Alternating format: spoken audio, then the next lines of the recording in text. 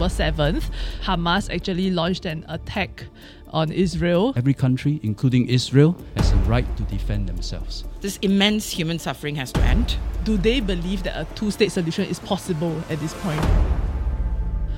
Is Singapore's response to the Israel-Palestinian conflict biased? This is your daily catch-up.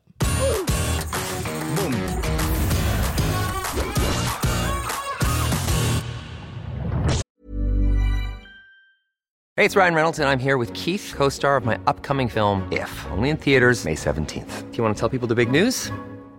All right, I'll do it. Sign up now and you'll get unlimited for $15 a month and 6 months of Paramount Plus Essential Plan on us. MintMobile.com/switch. Upfront payment of $45 equivalent to $15 per month. Unlimited over 40 gigabytes per month. Face lower speeds. Videos at 480p. Active Mint customers by 531.24 get 6 months of Paramount Plus Essential Plan. Auto renews after 6 months. Offer ends May 31st, 2024. Separate Paramount Plus registration required. Terms and conditions apply if rated PG. Okay, hello everybody. So today we are going to be dipping our toes into the Israel-Palestine conflict. But first, a disclaimer. So obviously we know that this is an extremely touchy topic. We've tried our best to do as much research as we can. But of course, it's impossible for us to know every single thing that's happening. So if there's anything that we missed, do comment down below and we can continue the discussion there. Anyway, we've invited two guests here, as you can see, to help us have a better discussion. So welcome to the show, Fahima and Minister Ong. Welcome. Hello. Okay. hello. For those of you who don't know, Najah Fahima, she's a founder of Hash Peace and currently works full-time with Hope Initiative Alliance, where she runs an interfaith charity. So she's been very involved in works that advances interfaith relations as well as dialogue. She's worked with people in Singapore as well as overseas and has heard from many Jewish and Muslim friends, especially regarding the current conflict. And on the other hand, Minister Ong has been in politics for over a decade. He's currently serving as the Minister for Health and has been a Member of Parliament since 2015, which makes him part of the 4G leadership. With the most recent happenings starting from October 7th, where Hamas actually launched an attack on Israel and caught them off guard, so quite a few people were killed as well as raped and taken hostage. And in retaliation, Israel has been bombing the Gaza Strip over the past 2 weeks. Yeah, which leads us to where we are now. I think one thing we need to recognize is no matter how hard we try, we will never be able to understand what the Israelis and Palestinians are going through. We've never been in such situations. We've never experienced it. We're empathizing from a distance, right? And whatever information we're getting, information, disinformation, misrepresentation, everything that we're getting, it's all through various narratives, various sources that are, again, distance from us as well. And so, but, you know, even when we're so far removed, right, one of the questions that keeps coming to me is, do I care about this? Should I care about it? And I've got very uncomfortable conversations about this as well in the past few days. But I think right now the focus is this immense human suffering has to end. And I think that's where I would say, if I were to start, it would be the latest resolution in UN, which Singapore voted for. We need this resolution to take effect as soon as possible. Right. But jumping in a bit on your point, right, about how we are quite far away from everything that's happening in the Middle East. So as a Singaporean, I feel like I'm not sure how this directly impacts my life, and so I don't care. But on the other hand, it's also that in all my reading of this, right, I feel like we're in a situation where we've come to a point where there's no turning back and we are just in a hopeless situation where nothing seems to go right. And so I feel like because I am there, then I feel like I'm not sure what I can do and therefore I don't care. I think that's okay. That you know, this issue doesn't concern me. It's not my problem. It's not my fight. I think that is also an okay. I think what we cannot do is have this pressure to join a conversation because everyone's joining it. I think somewhere we need to reason with whether or not we truly, what our feelings are towards it. And I think right now the emotions and the overwhelming amount of content on social media doesn't allow for that space. I think for me, 7th October, I did what I did, which I reach out to my Jewish Israeli friends, but I also took a boundary. And I think in my first post, I said it's okay to be confused and silent. That was my first post that went out. It's okay to be confused and silent. And of course, I got attacked for saying be silent also. There were people who were attacking me. How can you be silent? I had messages that come at me. How can you sleep at night? I had messages that, how are you, how are you a person of religion and all that stuff. I had all this coming, but I needed the space to think I took some time to understand that my role here, because of my interfaith efforts in the years and of course focus on the Jewish-Muslim relations, for us this situation was not something we didn't anticipate, in the sense that there's always been, in 2021 there was this issue as well. What we were not prepared for was this intensity, this scale, what's happening, we were not prepared for. I don't think would have anybody prepared. So immediately my natural response was, I need to reach out to my Jewish-Israeli friends and see they're okay. That was my 7th and 8th October. Like what Fahima said, this is one major hotspot of the world for many, many years already. Very long history. There's been many wars fought, 48, 67, 73, and then many skirmishes, both north as well as with Gaza. There were 2 intifadas, right? An intifada is basically Palestinians uprising against unjust treatment on them. And people watching the situation, they expected, like what Fahima said, expected something to happen, maybe a 3rd intifada. Never do people expect such atrocities to happen. And now done on both sides. Of course, understandably, there's a range of responses. Some from thinking that this is not our fight, to others feeling very strong. How were your conversations with members of the other faiths? I would say for me, right, like I said, on 7 October, 8 October, when I reached out to my Jewish Israeli friends, as well as some of the other religious groups, I think for me immediately was, because I have been exposed to what this conflict in Middle East always does to certain communities. But first thing was, as a Singaporean, as a Muslim Singaporean involved in interfaith, now that's important, my role, the role that I wish to play. And then I said, I do not want my Jewish, the community here to worry about getting into a taxi because they're wearing a kippah or a staff, David. And that, to me, was the most important task at hand for me. And I decided to do that. And I'm doing that, and I will. And to me, I think whoever can afford to do that, whoever thinks that a minority community in this country needs to be protected, do that. And I must do that while also being able to express my support for Palestine, the people in Palestine who need it. Now, how I balance it and stuff like that, it's something I'm trying to figure out. And it's okay for me to be confused on days depending on what news lands on my phone, whatever notifications come. So it's okay, but I think for me as a Singaporean who has been spending so much time in interfaith, that is my task at hand, and I would do what I need to do that. That is the strongest way I would do it. And I hope everyone sits down and think about what their role is, and then make sure that you're responsible and accountable for what you're doing. That's it. It was great. Oh, really? It was great. Sorry, I wasn't sure I was recording, but I'm just saying, I think maybe I'm keeping all this in my head for a long time. This is my first media. I refuse all media shit. Oh, thank you Sorry very and thank you. because it's been very difficult.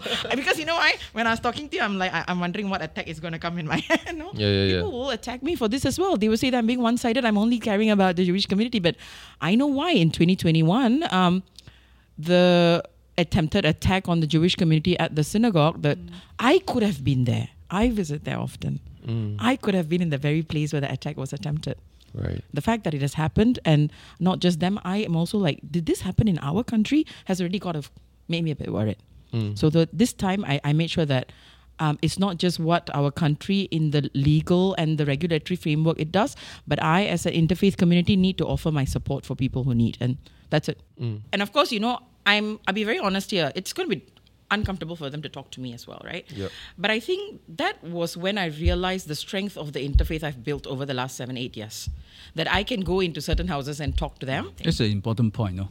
The trust and faith you have across different faiths, or the trust you have between different faiths, that has to be built up during peacetime. Yeah. When we read about all these atrocities, when we read about life lost, saw images, that anyone with a conscience, anyone with some empathy, you will feel quite strongly about it, quite disturbed, quite shocked, in fact.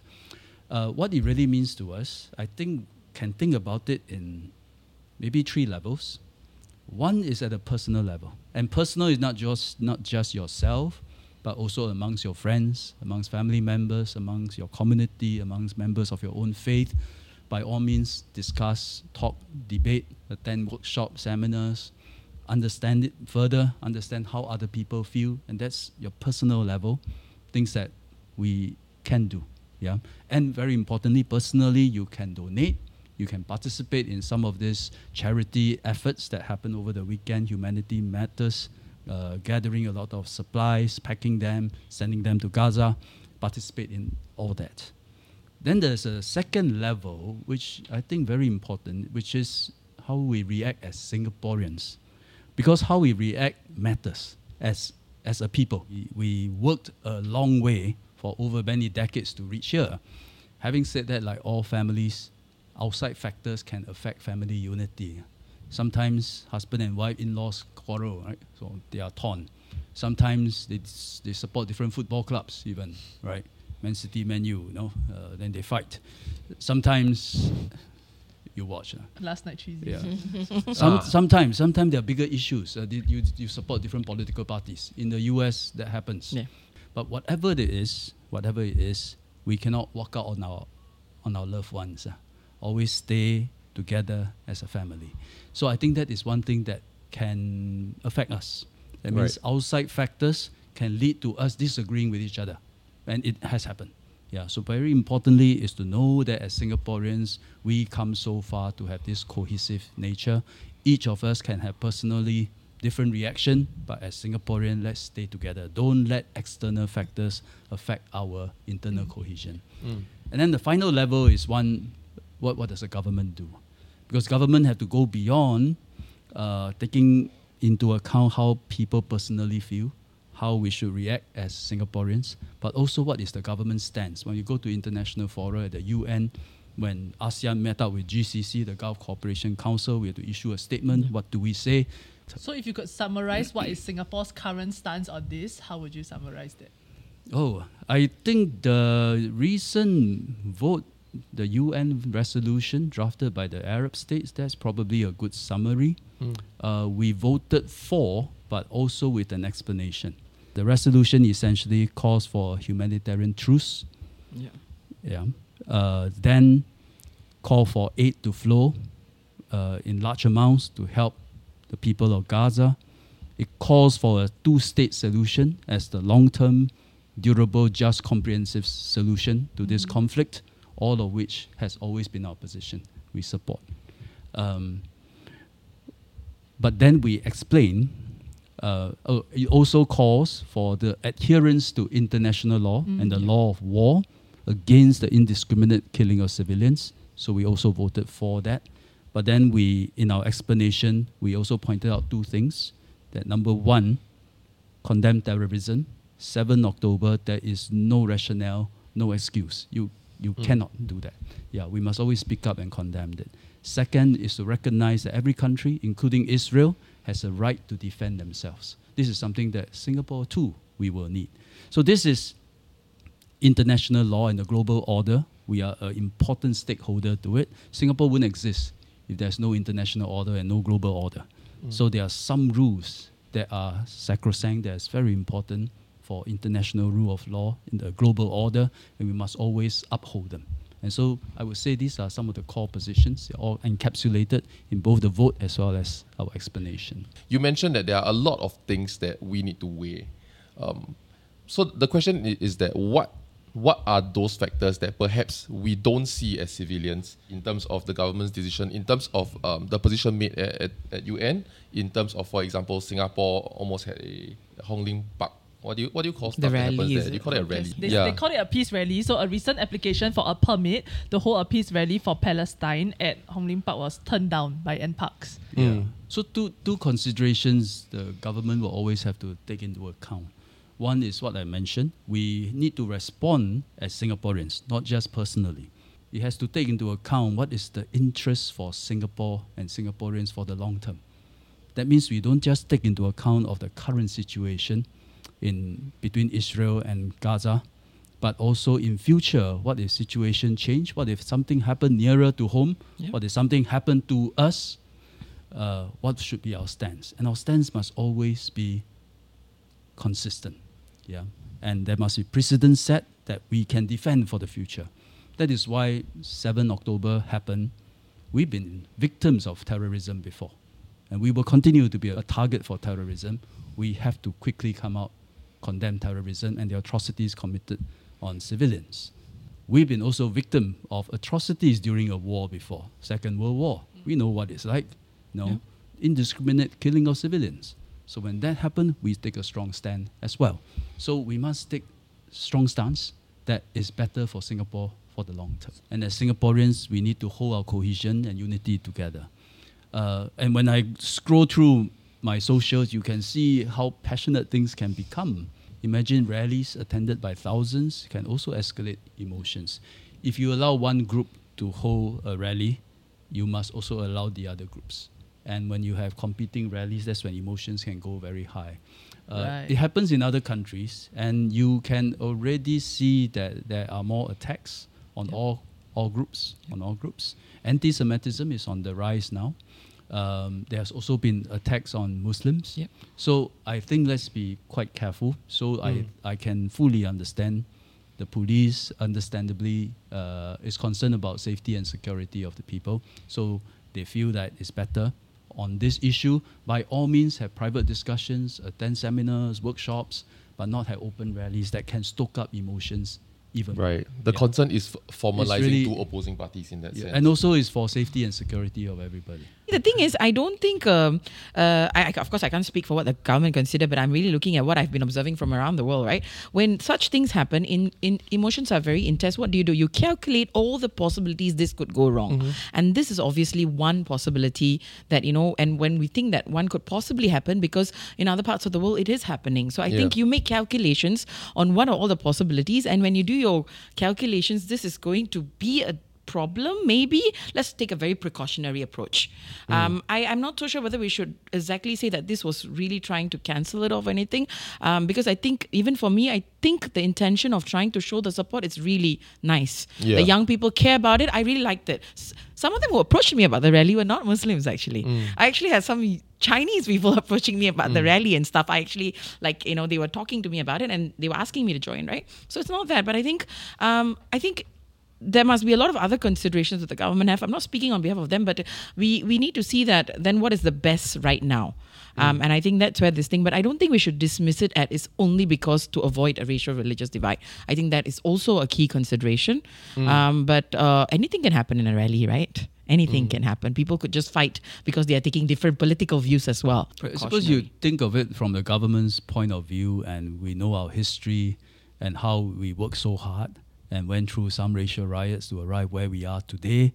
And then this scenario that you painted can happen. Yep. Are you going to take the chance or not?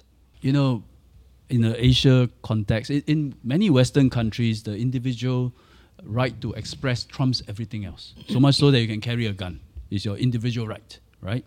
But in Asia, we take a more circumspect approach. Yeah. That your right also affects others, affects the overall cohesiveness of society. So we always balance what we should do as an individual with our rights versus our responsibility for the larger society. In Malaysia, Indonesia is quite a different situation. They don't have diplomatic relations with Israel. Yeah, so protests against Israel, pro-Palestinian, for them is easier to do. Right. They don't have the same dilemma. We have good relations with both the Palestinian Authority as well as Israel. Yeah, Israel, as you mentioned, we had collaborations. I was Minister for Education and Health in both ministries. We collaborate in education, in research.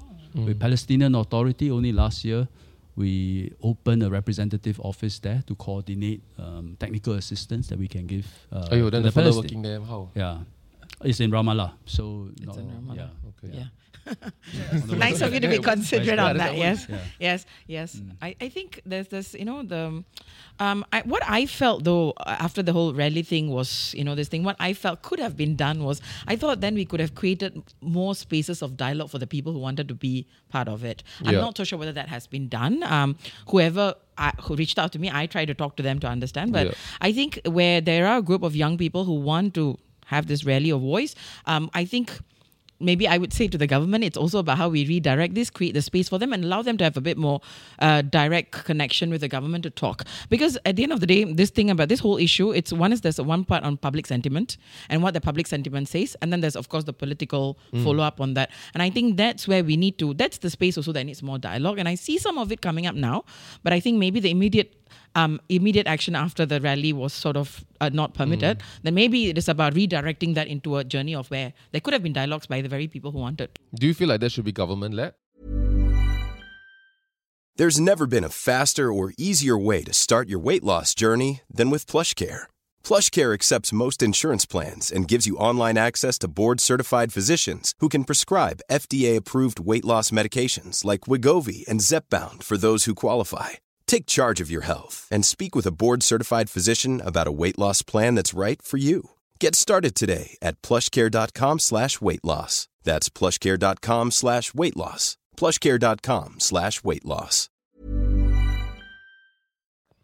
Would that not be strange? I'm from the civil society. I'm generally not for government-led. Yeah. I believe things have to be ground up. And but then again, in this question, because the rally was not permitted by the government, then the government has to then see where they can talk loud. In this case, but otherwise, I would think that a lot more ground-up efforts needs to come for people to sit and talk about it. And I think Singapore, especially for me being an interfaith, I think we are quite a mature society to actually be able to do that. I have been able to do that in just my own one-to-one. Of course, emotions are I feel right now very high and getting more high, and therefore I don't want to risk with a group yet. But I think we should be able to sit and just let people say what they want to say. I don't think that has been done yet. And I've seen some people take some effort towards it. It could be said as the government taking one for the team in that sense. Because right now, why the permit was cancelled from this little discussion we've had, one of the possible outcomes is that we are afraid of racial and religious tensions within Singapore of two groups fighting. Right? But when the government come in and say, no permit to you, no rally for you, it's the government then taking... The people that really wanted the rally to happen becomes us against government. No, there will be that reaction. Yeah. Yeah, because people cherish their right to speak.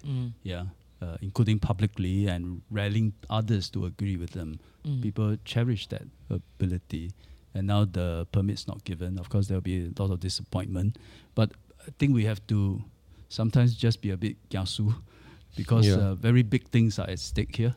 And as a government, we need to be responsible for those, to prevent those big things, big bad things from happening. And sometimes we take perhaps to some is too conservative an approach, but I think we have our reasons to do so. And we hope people understand.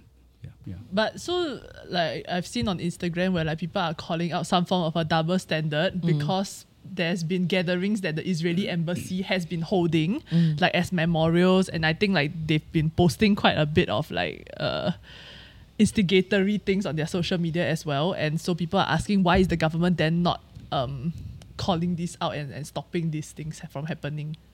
Let me clarify in the memorial. Okay. We do have a local Jewish community that's been here for 200 years, and some of them have served the NS.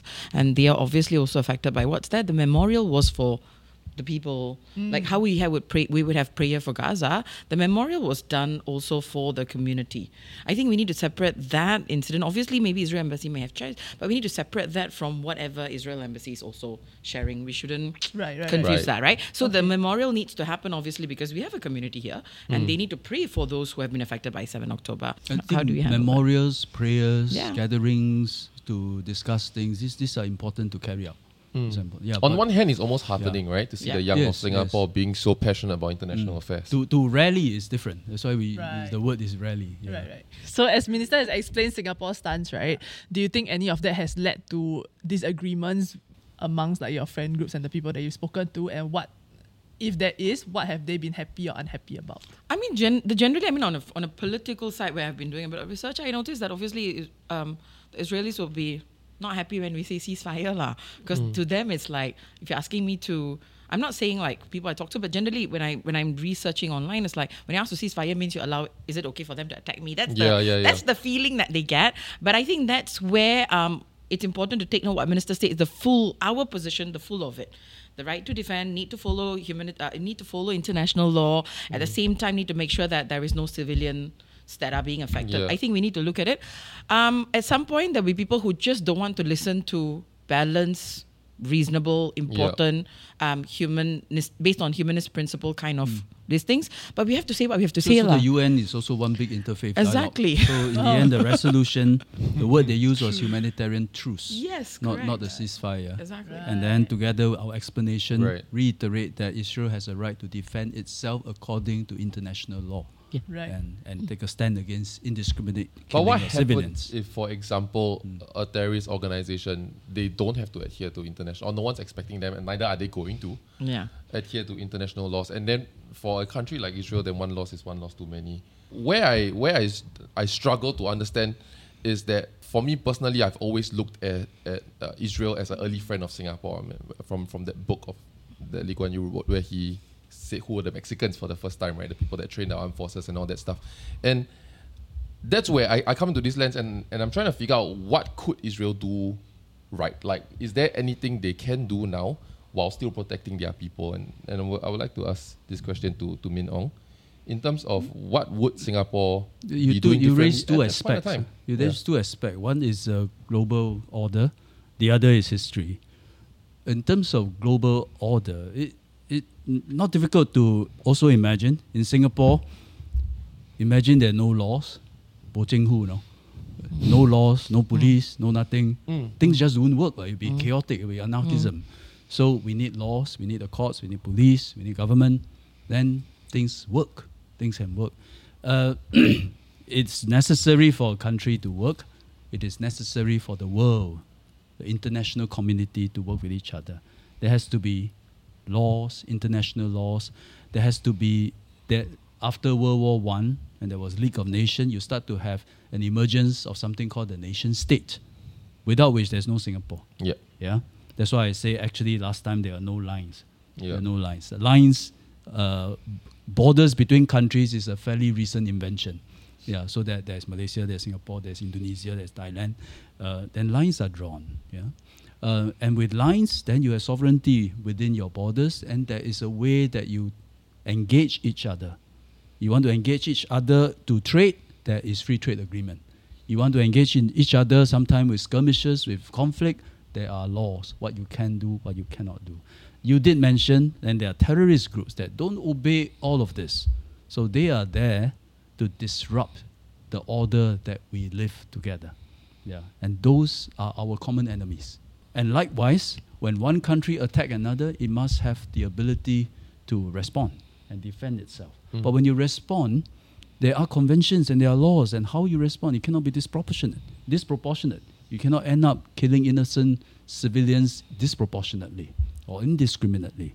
So all these are important to especially small states like Singapore. What else can we rely on, right? We're not a superpower.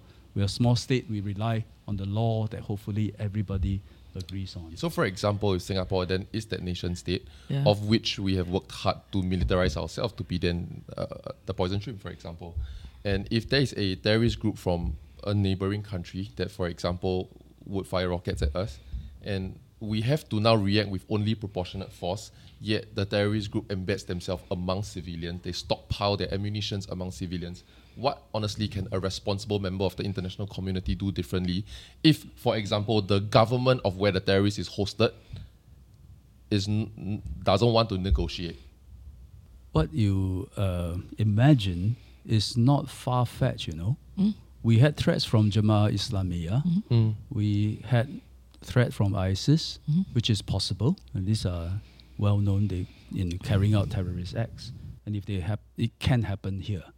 And they can hide in civilian population. It's very difficult. I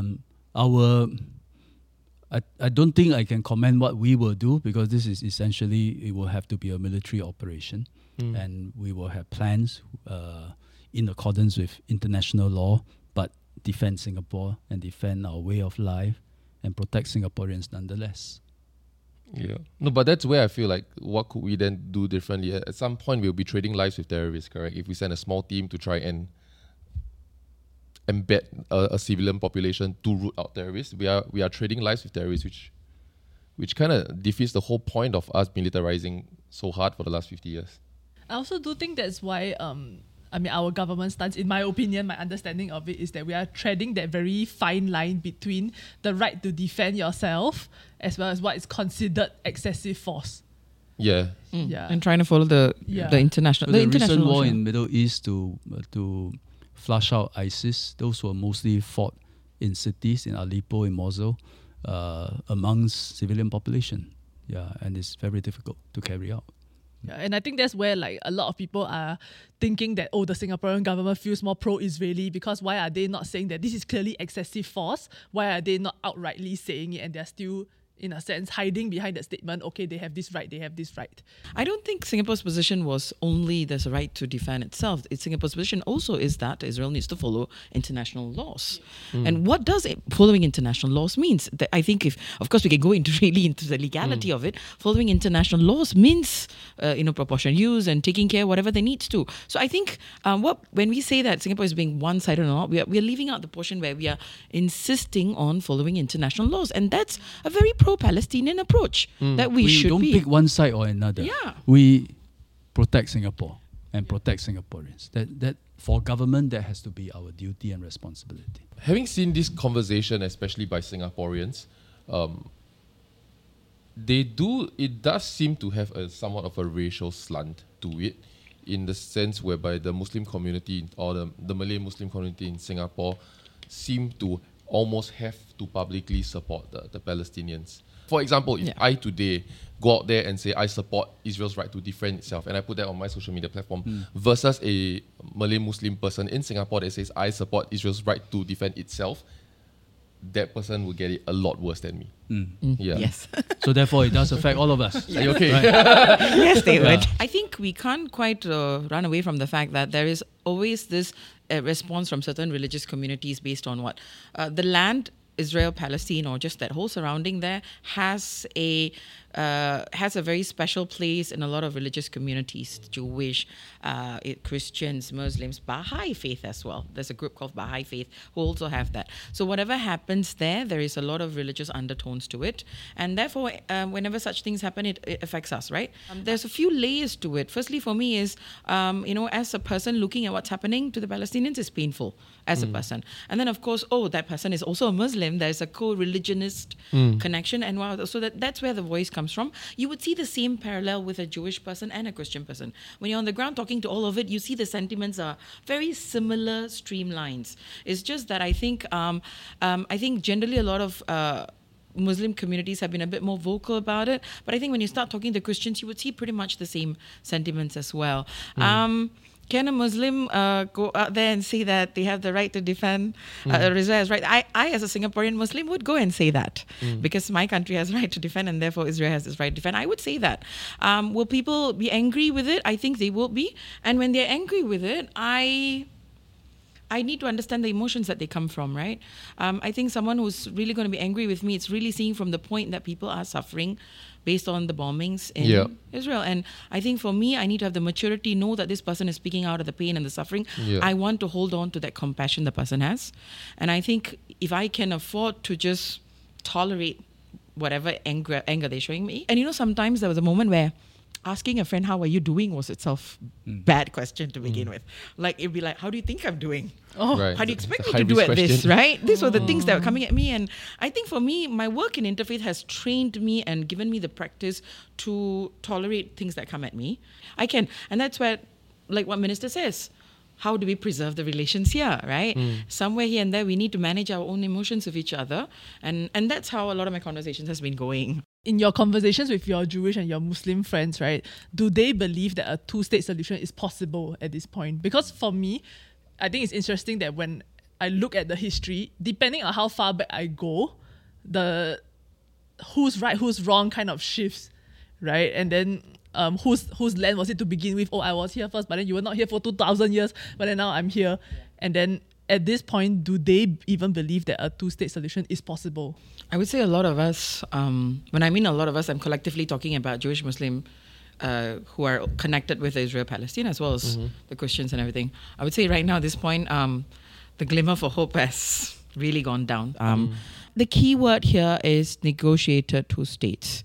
If anybody who has been in any kind of negotiation process, you know that negotiation comes with what is the give and take? What do I give to take? And what is the compromise? Where do I compromise? And I think this is why even world leaders grapple with this. If it was so easy, we would have already gotten it. Oslo was the closest, I think, right? And I think it looks more difficult now because people are thinking this is existential now. That's the feeling people are getting. This is existential, that, and I don't think right now people have the right frame of mind to know that in order for one to exist, the other also has to exist in equal rights. And, in equal rights as well as in equal identity and dignity. But when you are downplaying one side over your claims, that's never going to happen. Yeah. So the question is, so what do we do now? I think at a certain point, I would not undermine the role of international community, right? Yeah. And I believe, and I would love to believe as a young person, that diplomatic relations has a role to play. So I look at right now the Abrahamic Accords, for example, that there are more Arab states that have normalized relation with Israel.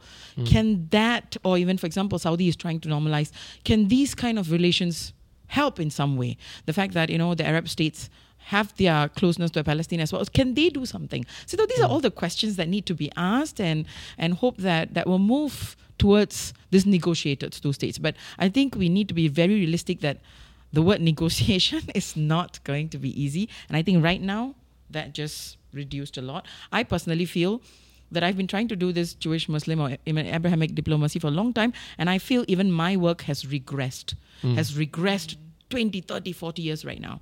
And even for me to be able to come back to talk in a way where everybody's like still for an understanding, I think that's going to be difficult. So, like I said, go back to the idea of, can we all come to equilibrium of emotions? I think that's where we need to work. We need to start back again. There's a very good book on Jerusalem. You can read the whole history of Jerusalem, and you can see how many dynasties, Jewish kingdoms, the Babylonians, the Romans, and then the Persians, and then Muslim dynasties from the Umayyads to the Ottomans, they all ruled Jerusalem one time or another.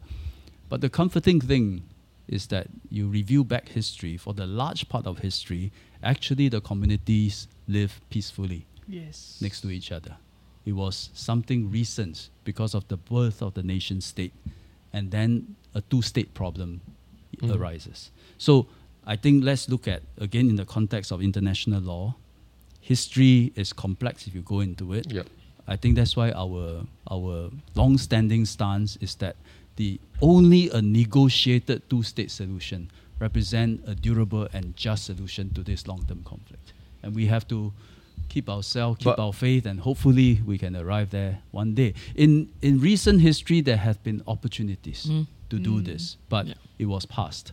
I think there has to be political will on both sides, both in talking and understanding each other and making compromises with each other, but also the ability to carry the people whom they led. And I think if the conditions are, I hope at some point conditions will be ripe again and we can push for two-state solutions. I think to round off, right, I do think it's so important that we've actually touched a lot about talking to the people that are in our more immediate circles, especially people that are of other faiths as well. And a conversation that I had recently with another friend that I got to interview for this also, right, was that I asked her, like, what's in it for you? Like, why do you even care? And she said that, like, because she wants to be on the right side of history. And then because 10, 20 years from now, when she has her own children, right, and her children are in school studying about this, and then they look back on this moment and they wonder, why did the world let this happen? She doesn't want the moment to come where her children come and ask her, oh, so mom, when this was happening, what did you do? And then she said, I did nothing. I just stood by the sidelines. I let it happen because I was far away and it didn't concern me. Which is why I think is what Min Ong brought up about do what you feel is right in your heart. Like, give the aid if you feel that sits right with you. Talk to your friends and then see what else you can do. I think like that's very important. Yeah, however small. Yeah, however that's where small. I'm at also. That's a very that question was asked to me. Like, are you going to be on the right side of the history? I think I am being on the right side of history as a young Singaporean Muslim, talking to my Jewish, Israeli friends, Muslim friends, and I think I'm being on the right side to make sure that my relationship with them sustains and we see this together. I've decided what side of the history I am on. It's just that I don't want to be pressured into what you think should be the right side of the history. I think first and foremost, as much as all of us care about it, I also do not want to give up that I have a right to reason and justify with myself and choose my decision, and that's also what freedom means, right? So I think we need to hold on to that principles as well. Likewise for government, the positions we took, the resolutions we voted for, the explanations that we gave against terrorism, for upholding of international law, including law of war, but preserve each nation's ability to defend against itself. These are all important things for make sure Singapore will have should anything happen to us in future. So we also have to be on the right side of history. So what message do you have for the passionate Singaporeans of Singapore, or the passionate youth of Singapore? I think it's not just passionate youth, but there are many, many passionate Singaporeans that has been touched by this event, who shocked by whatever they saw, and there's an outpouring of grief, empathy, sympathy. But all in all, while we do all that, which I think is good, and I think all groups in Singapore have so far responded in a very calm manner, knowing that whatever little help we can do can go towards the victims. But at the same time, we are also protecting our own social cohesion, our own rights as Singapore and as Singaporeans. So let's keep this going. These things, our reaction, I suppose, compared to other countries is very unique, but that is also the unique Singapore multicultural way. Thank you very much for watching this episode, and of course, thank you, Mr. Ong and Fahima, for joining us and giving us so many insights. Like, share, subscribe, and we'll see you in the next episode. Planning for your next trip? Elevate your travel style with Quince. Quince has all the jet-setting essentials you'll want for your next getaway, like European linen, premium luggage options, buttery soft Italian leather bags, and so much more. And is all priced at 50 to 80% less than similar brands. Plus, Quince only works with factories that use safe and ethical manufacturing practices. Pack your bags with high-quality essentials you'll be wearing for vacations to come with Quince. Go to quince.com/pack for free shipping and 365-day returns.